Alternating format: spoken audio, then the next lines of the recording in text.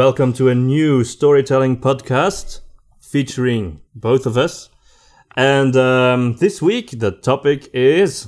the hero in storytelling. And I think a typical hero we think about immediately is the superhero, which is often the protagonist in American comics. Yes, the superhero is, of course, the main sort of hero that immediately comes to mind. What's typical for a superhero? Well, obviously, superpowers is sort of the most typical thing. Right. And on the whole, usually there's one element that they have that they are supernaturally good at.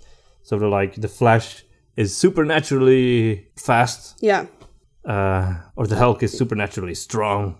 Of course, you have more specific and rather far-fetched superpowers as well.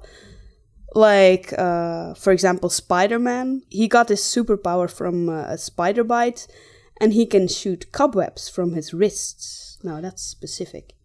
That's very weirdly specific, yes.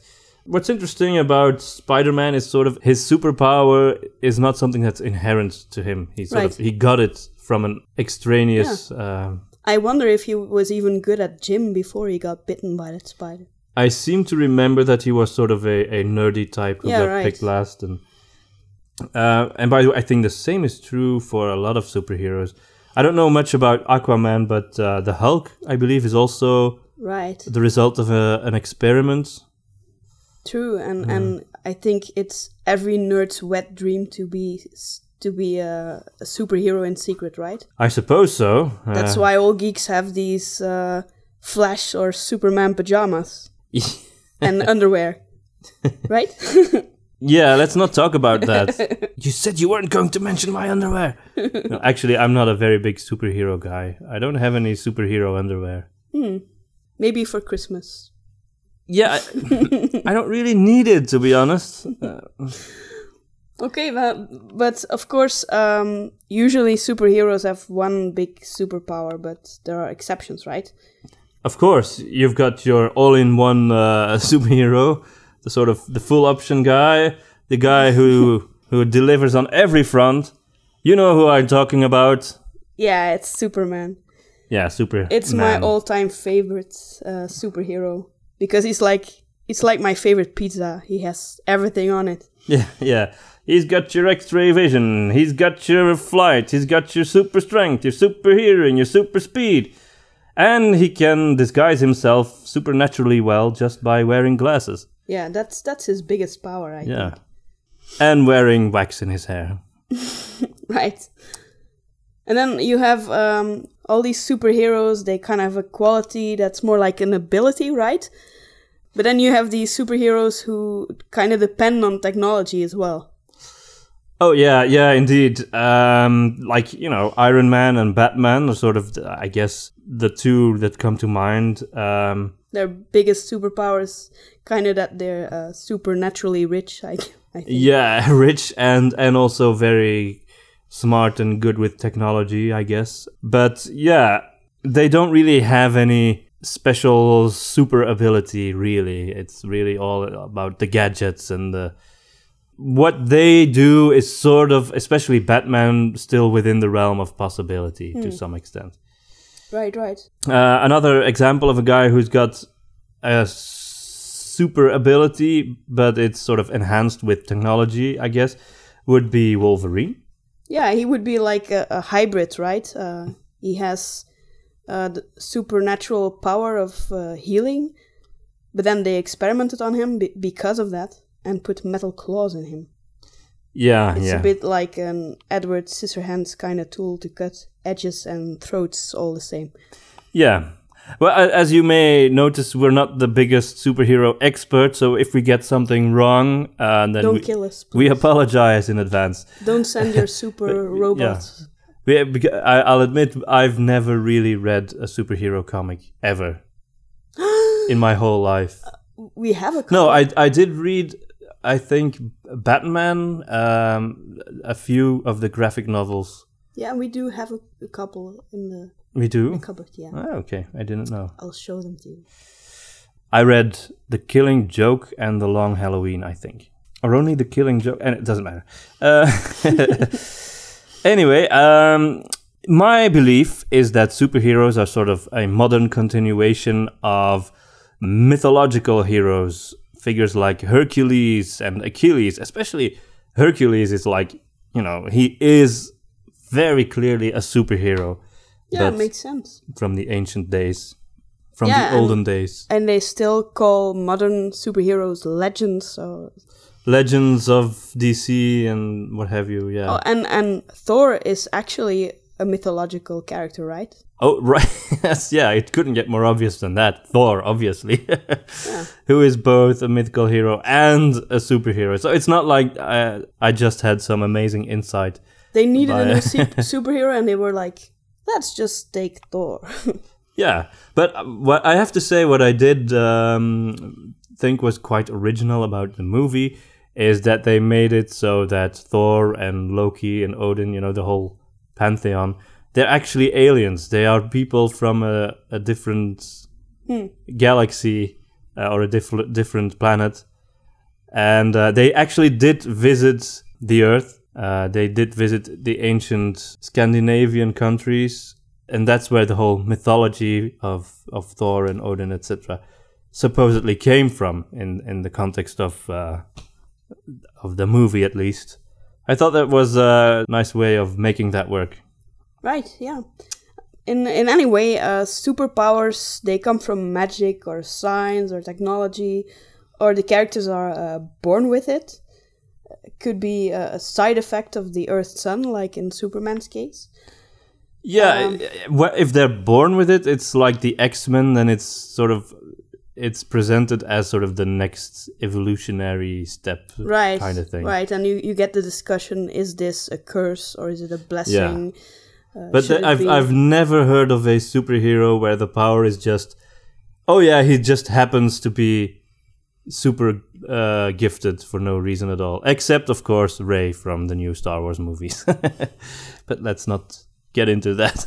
Let's not get into that.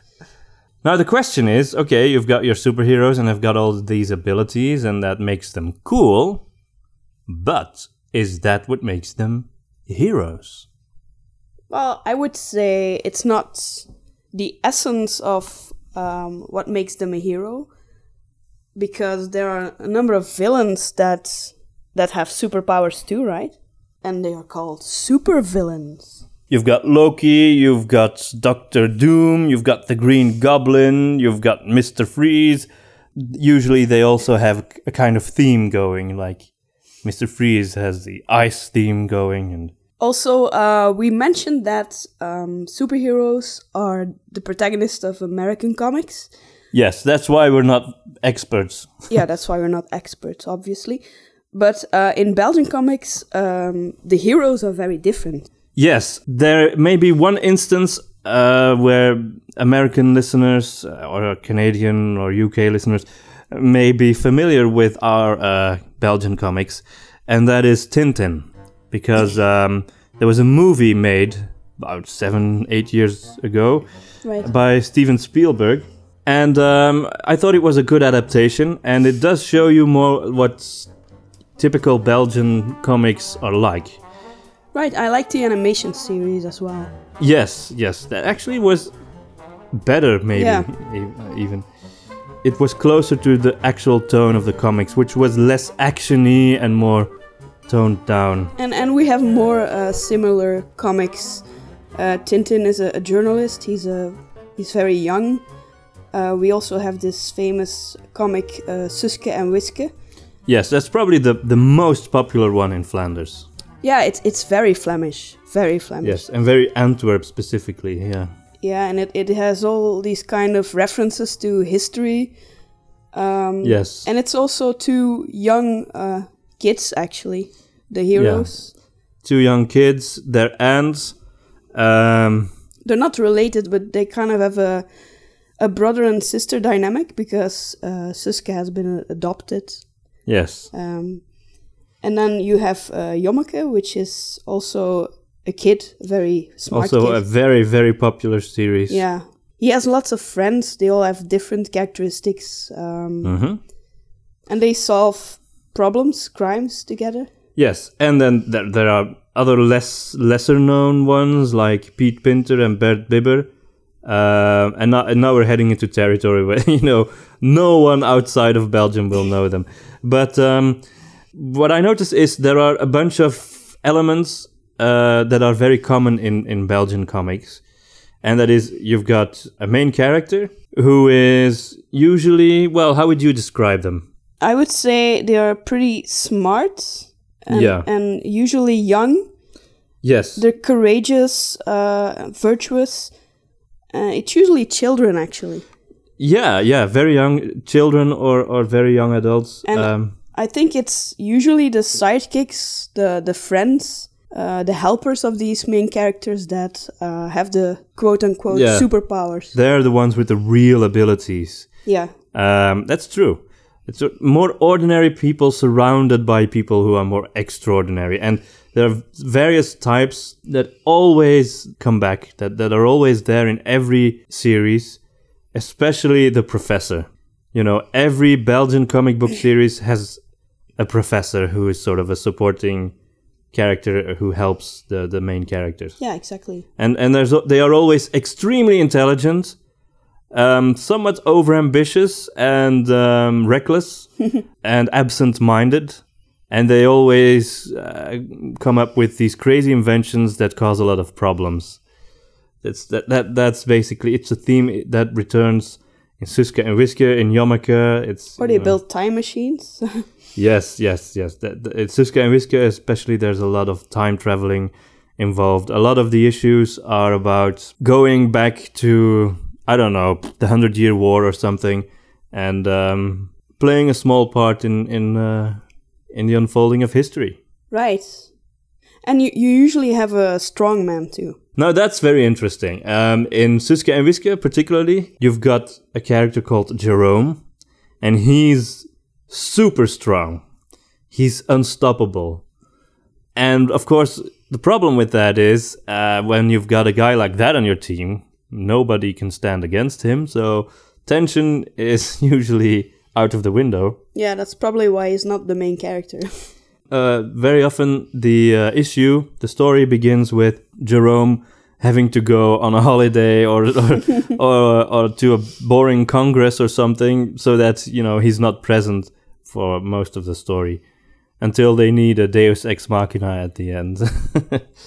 Okay, so what was the point we were trying to make with this? I guess that the hero of the story is not always the one with the superpowers. Yes, that was the point. So the superpowers don't make a hero. Indeed, that's the point that we were getting at. Powers are not what make a hero, and you have to see that within the context of the setting, because a good example would be Harry Potter. Harry Potter is, he's magically gifted, and if you would put him in an ordinary context, he would jump out as a superpower type character.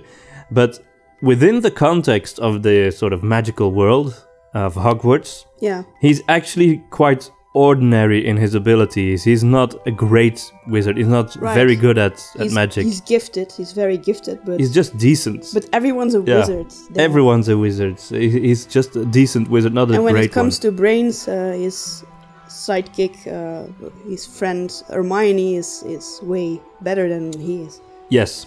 Hermione, yeah. So the thing is, I think Harry Potter is a good example of a guy who himself is fairly ordinary. He's kind of an everyman character, and he's surrounded by characters who are extraordinary in their abilities. Yeah, they're gifted, except for Ron. What's his gift actually? Yeah, he's fun to hang out with. That's his superpower.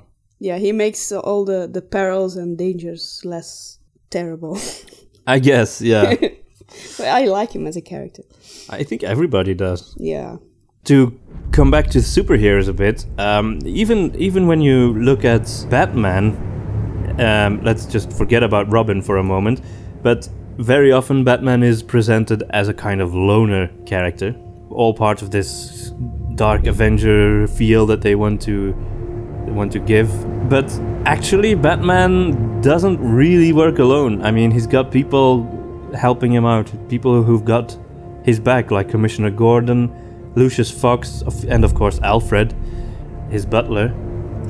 So even Batman is not, this one unstoppable Übermensch who, defeats everything on his own. I think he wants the loner image to scare enemies off, I guess. Yeah, I get that, and I agree with that, and that's why I think that Robin is just a mistake. He kind of ruins Batman's whole cool image, actually. But I do like that he's got people on, behind the scenes helping him out. Well, he's gotta retire sometime. Yeah, well, they did that well in the Christopher Nolan films, where they ended with the idea of Robin sort of taking over from Batman. Yeah. So a hero can be a loner or work in a group, or there can be a heroic duo. They do that a lot too, heroic duos. Yes, that's kind of has been a staple of our stories in a way, I think.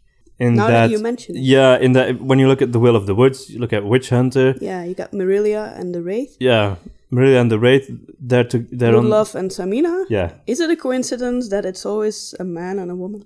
No, because I like that dynamic of having a male and a female character who depend on each other and who trust each other, but they're not necessarily in love. Right, that's what I liked about Witch Hunter, that it's not necessarily about these hot and steamy love tensions, because you get a lot of that nowadays anyway, so... Hot and steamy love tensions, yeah. I mean, in books... I got that all the time. No, I heard that, for example, this werewolf fiction thing, well, it's all about... I hope we are not in the same category as those guys. Well, I think there's enough of that anyway. Yeah. If you just put it in the search engine of Amazon, I think you'll find enough. There's this director, what's his name? I think Peter Weir. Peter Weir has made Dead Poets Society, and he's made the movie Master and Commander. Yeah, right.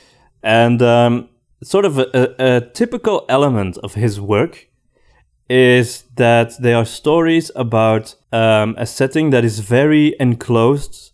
The characters can't really get in or get out of that environment where it takes place, and they are all male. So in Master and Commander, you've got a bunch of sailors on a ship. Mm-hmm. In Dead Poets Society, it's this grammar school, an all-male boys' school.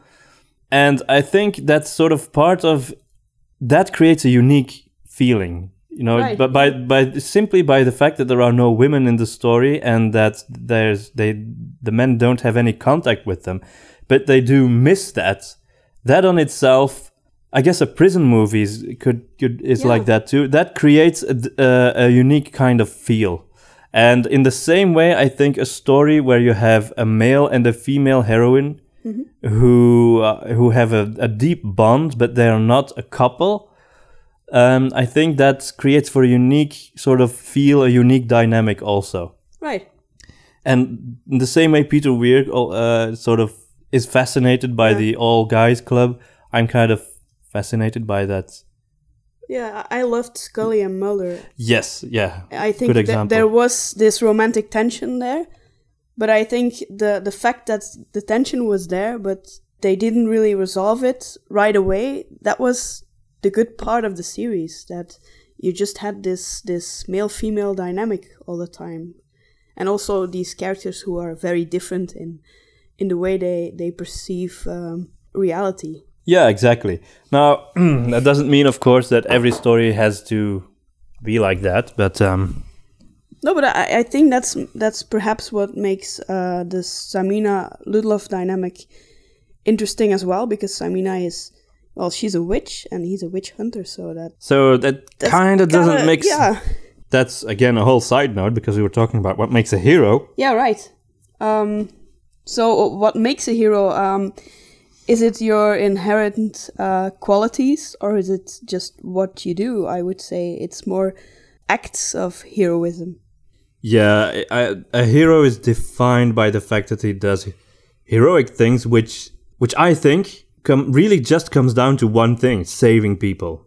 A Right. hero saves people. Yeah. It's that simple.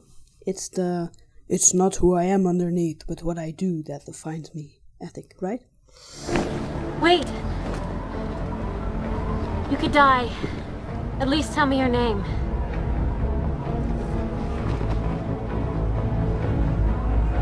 It's not who I am underneath, but what I do that defines me. Bruce? Yeah, I don't entirely agree with that, because you are not what you do. You are who you are. But Sometimes you do pretty stupid things that you don't want to make part of who you are. That's right.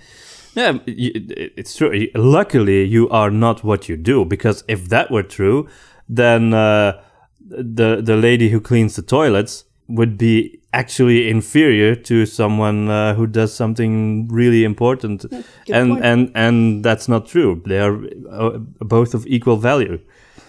So you are not what you do.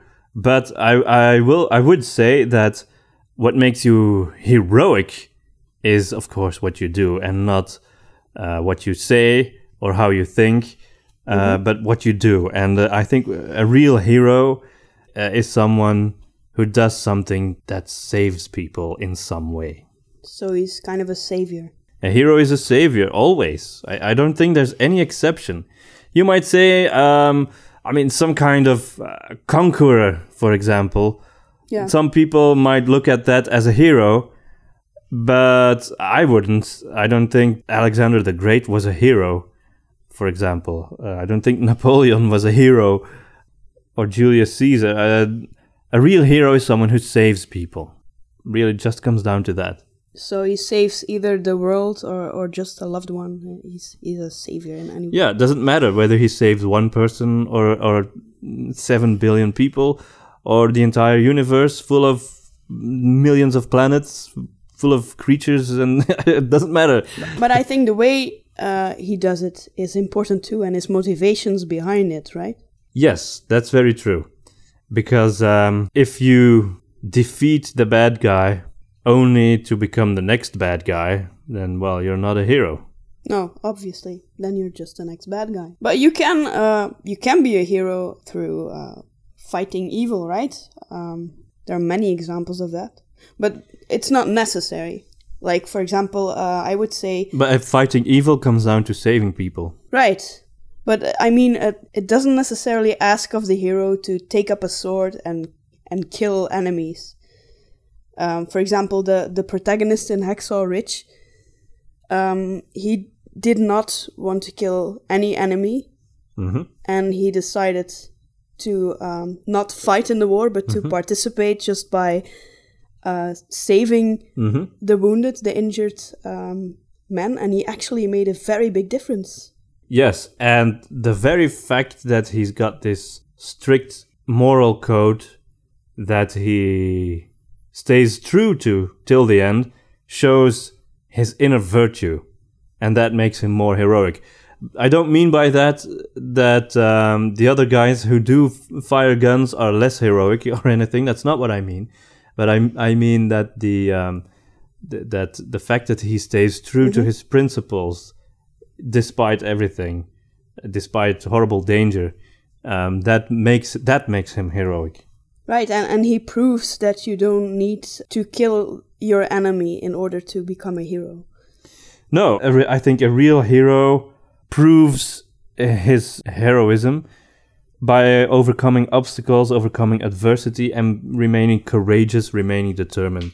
Yeah, and it kind of supports your theory that a hero should be a savior, because he does save people, quite literally. Yeah. Indeed, and you don't need to be the coolest guy, you don't need to have superpowers.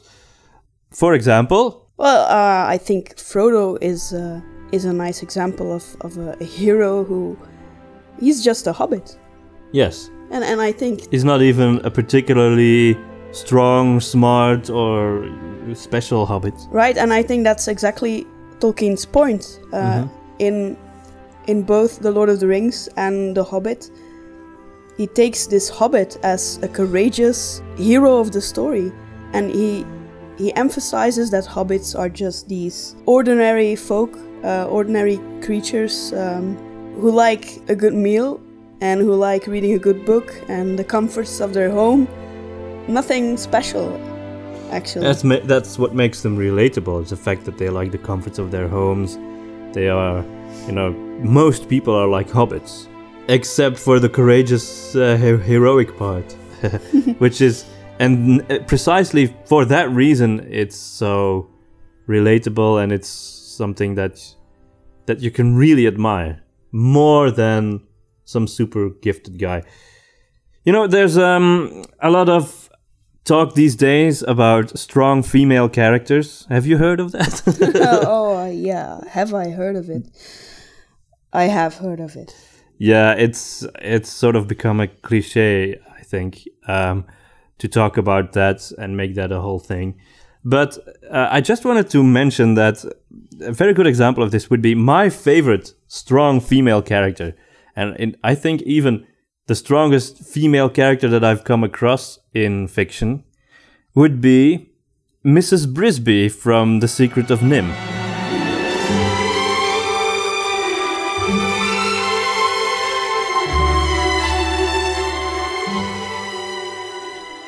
For those who don't know that movie, it's an animated movie by Don Bluth.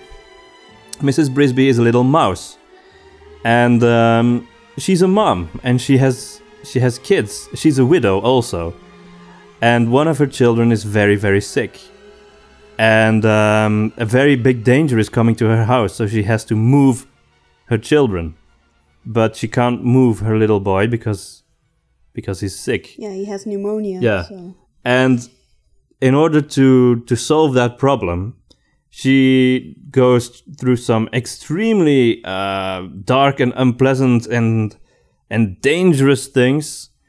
She shows extraordinary courage, and throughout the whole story, she remains very, very humble.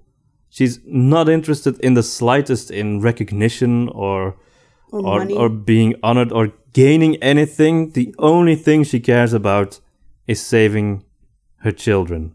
And I thought that was very touching about that movie, and it was very powerful.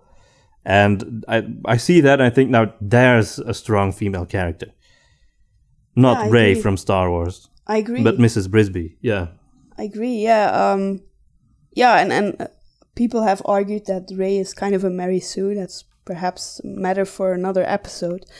And I agree. I think it's not really credible that after all these heroes in Star Wars that we've encountered who have had lots of training and who have grown a lot since they first started thinking about becoming a Jedi and actually defeating evil. And Rey is like, she's there. She doesn't even need training. And she can do everything without any growth, without any arc of growth in her character. And that's... Yeah, and for that reason, nothing she does really comes across as very heroic. Because she's never... You don't really get the feeling that she has much to fear. And a real hero is someone who has to face something that you wouldn't want to face. But they go through with it anyway. Because their love for the people they want to save is greater than their fear for their own fate. Exactly, and I would say that brings us to the idea that you need an amount of sacrifice in order to be an ultimate hero. You offer something up. If you see true heroes, then I automatically think of these typical scenes in movies, these montage scenes. We're gonna need a montage. Ooh, it takes a montage. Where the hero is kind of training for the big battle, the big encounter. And you can see that it's not easy. They kind of suffer. It takes time for them to grow into that hero. Yes. So they always give up something of themselves. They sacrifice things. Yeah, and if it's easy, it doesn't register as heroic, and that's universal. That's universal. Nobody is impressed by a guy who's got incredible superpowers and who's not challenged by anything. Who's got nothing to fear, he just wins every fight. You know, the Mary Stu type character. Nobody feels that that's particularly heroic. No, right, yeah. That's my point. Yeah, I think you're right. I think the ultimate hero for me would be Frodo, and if he doesn't sacrifice anything, I don't know who does. If you see his little face by the end of the movie, he's broken. He just cannot go on anymore. He's given everything of himself just to save everyone else. That's very touching. Indeed, I guess the ultimate hero would be someone who saves the whole world through self-sacrifice. Through sacrifice, yeah, and in a way, Bilbo does that too. He sacrifices things like his reputation. His friendship with Thorin, he endangers that. Sometimes it's necessary for a hero to make smart or strategic decisions as well, and I think that's what Bilbo does. He makes this decision to give the Arkenstone to the elves, and he endangers his friendship with Thorin for that. But actually, I think in the movie you kind of get to see Thorin being in such a state that you feel that Bilbo might even be endangering his life by giving the stone away. Exactly, but he thinks the safety of the other dwarves is much more important, and also avoiding a big battle. And actually what he was thinking about is saving lots of lives. The other dwarves, the elves... and the people from Lake Town. Not the orcs, though. They can die. They suck. But that all of this, of course, doesn't mean that having superpowers makes a character less heroic. That's not what I meant, by the way. You can have a hero who is extremely powerful, like Superman, but who is also heroic. But the thing is that Superman is challenged, you know? Yeah. He's challenged morally more rather than... That's what I really love about Superman as a superhero. It's not his superpowers that make him a hero, it's his decent upbringing in a way. Because he has all these powers and he could easily use them for selfish purposes or something else, but he's a very decent guy. He never kills anyone. I love the fact that in Superman, it's because his parents are these ordinary people from Kansas that he's such a good guy. And that's actually emphasized in pretty much every version of Superman that I've ever seen. Right. But what I did think was kind of sad in Man of Steel, what really didn't work for me, was that... First and foremost, the biggest supervillain in Superman history turns up, Zod, in the first movie. And I also feel that they should have perhaps made a trilogy and made Zod the villain in the third one, because he's the ultimate Superman villain. But not only that, but he, spoiler alert, he defeats the ultimate villain by killing him.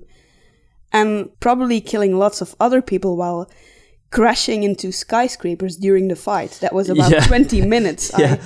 Actually, I thought it was a bit funny after a while. It almost looked as if Superman was intentionally destroying things and endangering people's lives. He had a Michael Bay moment there. Yeah. It's like, now I've got the chance to go all out. Okay, let's do it. No, I agree. That was a problem for me also in Man of Steel. Superman is a very hard character to tell stories about, because he's so almost unlimited in his power. And using kryptonite to block his power is, of course, that gets old very quickly. So to keep it fresh, I think the best way to do that is to have Superman face moral difficulties and personal difficulties and personal stakes. Right. Um, But Superman, he does know about sacrifice. He's virtuous. He's not selfish. He's not aggressive, and he doesn't. Well, except for some versions of Superman, he doesn't cause any victims or collateral. Yeah, well, at least he tries to avoid it, you would say. Yeah. Yeah. But he didn't even try in Man of Steel. In Man of Steel, no, he really went all out. He was really having lots of fun. He was having a field day, yeah. Yeah. I haven't seen any of the other movies with the new Superman. I haven't seen Batman vs. Superman or Justice League. I haven't seen any of that stuff. Me neither. I was really disappointed with the movie, so that's probably why. Yeah.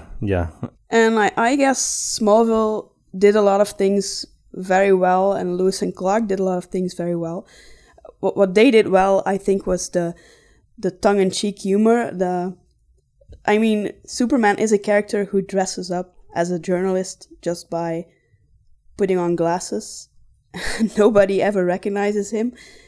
That's a funny element, and I don't think you can take that too seriously. And I think the problem with lots of superhero movies is that they want to create this very serious movie about this dark, conflicted character. And actually, comics work with types and supervillains, and they're called comics. Yeah.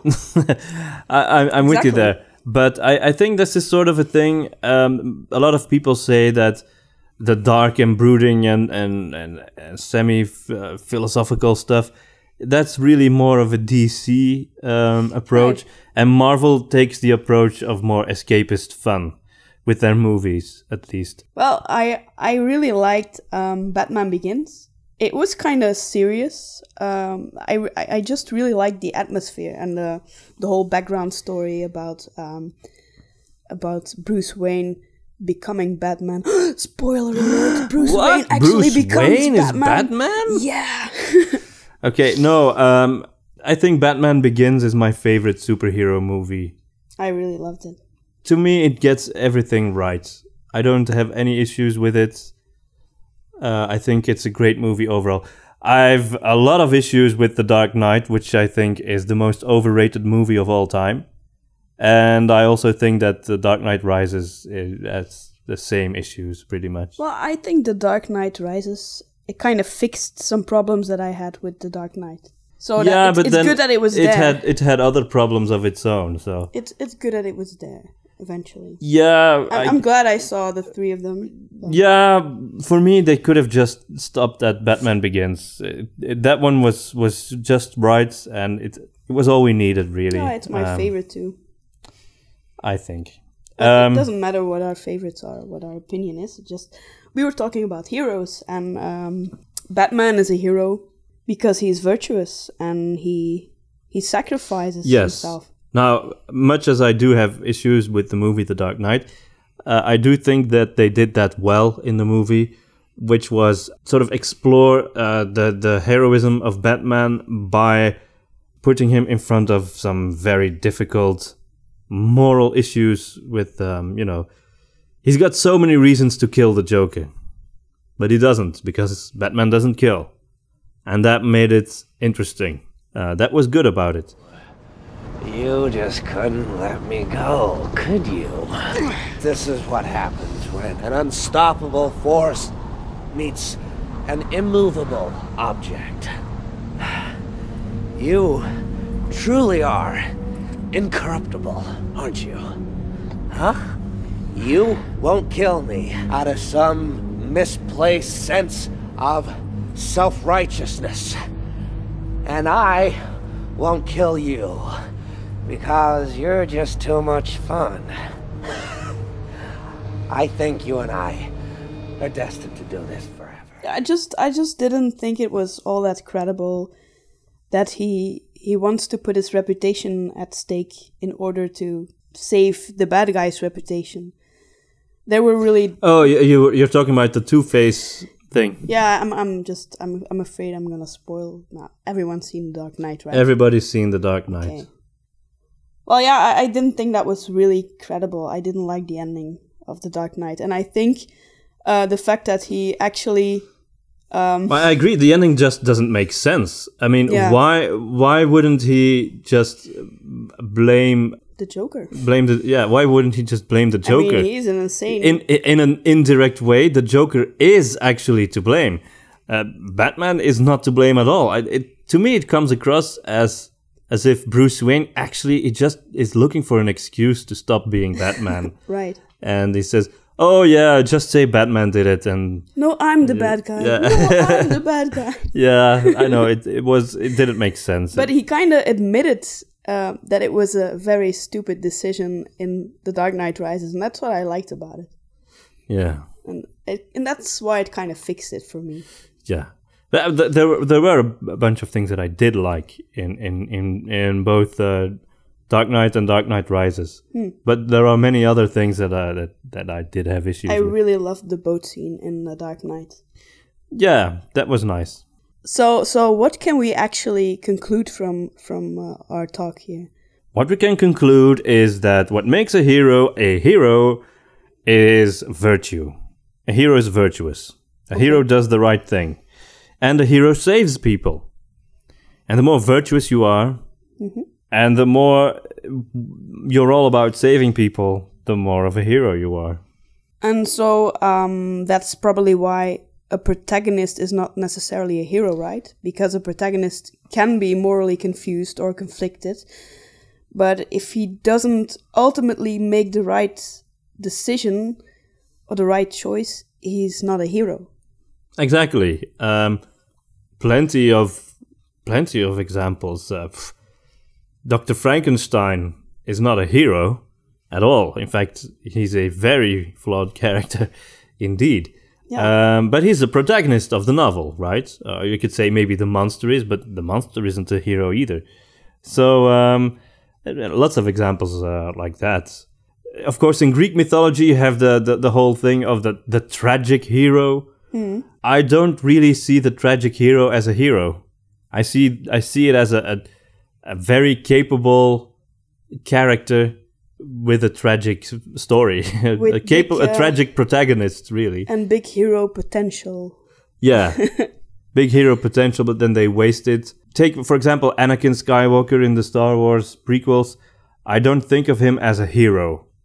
He's very much a Greek tragedy hero type, but that's not. I wouldn't call that a hero. I would call it a protagonist. Right, but he could have been a great hero. Exactly, yeah. And that's the tragedy of it all. Yeah. And also, a heroic story can start off as a quest for revenge. Too. That of course, they often do that, right? But as long as the hero, a true hero, would ultimately need to change that motivation. Of course. Very often, movies, books, whatever stories start with the main character not being heroic and then becoming heroic. Take The Last Samurai, for example, Tom Cruise.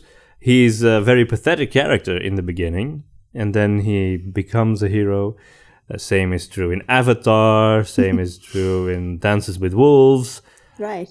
Which is just Avatar in the Wild West. I mean, let's be honest. I was actually thinking about cliches and romantic comedies where the protagonist, I will leave aside if he's a hero or not, maybe a romantic hero or something, but he usually starts off with a bet or something, that he can get this girl in his bed, right? But then he really starts getting feelings for her. At first it was just an experiment, but then I really fell in love with you. Yeah, that's a typical, that's a cliche, right? That's in Avatar too. It's exactly the same in the movie Avatar, yeah. Right. Look, at first, it was just orders. And then everything changed. I fell in love. I fell in love with the forest, and with the Kaya people, with you. I trusted you. With you. I trusted you. Trust me now, please. I had to think about that because then you get the cliches, the "I trusted you" scene, where she discovers that he didn't really love her from the start, but I it was hate actually the all, "I trusted you" scene. It was all a game, or it was all a bet, and oh yeah, and then there's the whole moping montage. yeah, and then he has to prove himself Yeah, and worthy of her. Then he has to chase her in an airport, get on his knees and do this whole speech, and she gets teary-eyed, and then that's the end. Yeah, so if he really Every romantic comedy ever. If he really makes a big enough sacrifice, then we could argue that he's a romantic hero. Yeah, you see, it's not easy being a hero because you really do have to be selfless. You really have to prove that you're not in it for personal gain in order to really be a hero, I think. So, does a hero have incredible abilities? I would say sometimes, but not necessarily. But the word hero is often used to describe someone with amazing abilities.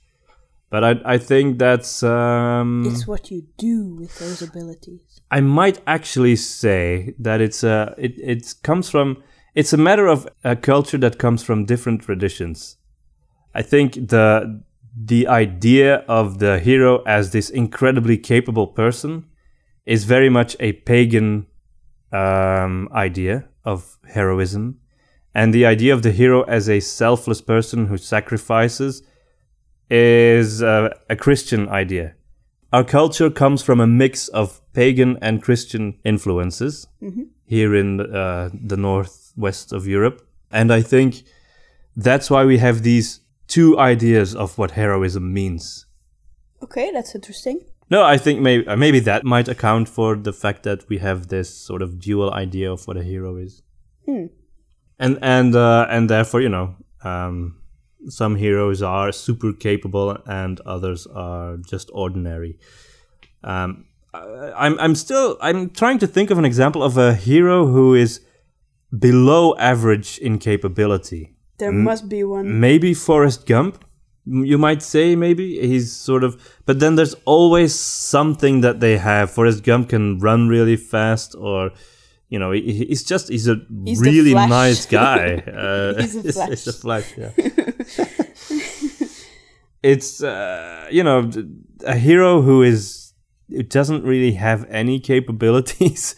Maybe that's the hard. Dude, but he's not a hero. He's just a loser. The dude is not a hero. No. So if you've got an example of that, I'd be very interested. Yeah, leave it in the comments. I'm very curious too. There must be. Even if you take Bastian in the Neverending Story, who is kind of, he's a pudgy boy and he gets picked on by the other kids, but he's got one thing: he's got his imagination. Right, that's his superpower. So. Yeah, so there's always something. So ability, I guess, does have something to do with it. Yeah, I think we started off saying that not every protagonist is a hero, but the hero is often the protagonist. So I would say that you cannot really feel for the protagonist or identify with him or her if there are really no decent or good qualities about the character. That's true. So there must be something admirable. Yeah. Even in the case of Frodo, he does have a sort of his ability, I guess, would be that he's willing to go through all of this, that he's got that incredible courage and perseverance. Yeah. Even though he doesn't really have any other special abilities. He's innocent and he's compassionate as well. He shows extraordinary resilience through the evil of the ring, and that's the Hobbit's ability, I guess. Right. So there's always something. what I can't believe is that we managed to get through this whole episode without mentioning Luke Skywalker, who is sort of the archetypal example of the hero's journey. Of the hero's journey, yeah. Yeah, right. Luke Skywalker is a good example of someone who's got all of the elements of a hero. And in fact, at the end of Return of the Jedi, he throws away his weapon and, submits himself to the evil lightning bolts of the Emperor in order to make his father change his mind and choose for him. Never. I'll never turn to the dark side. You failed, Your Highness. I am a Jedi, like my father before me.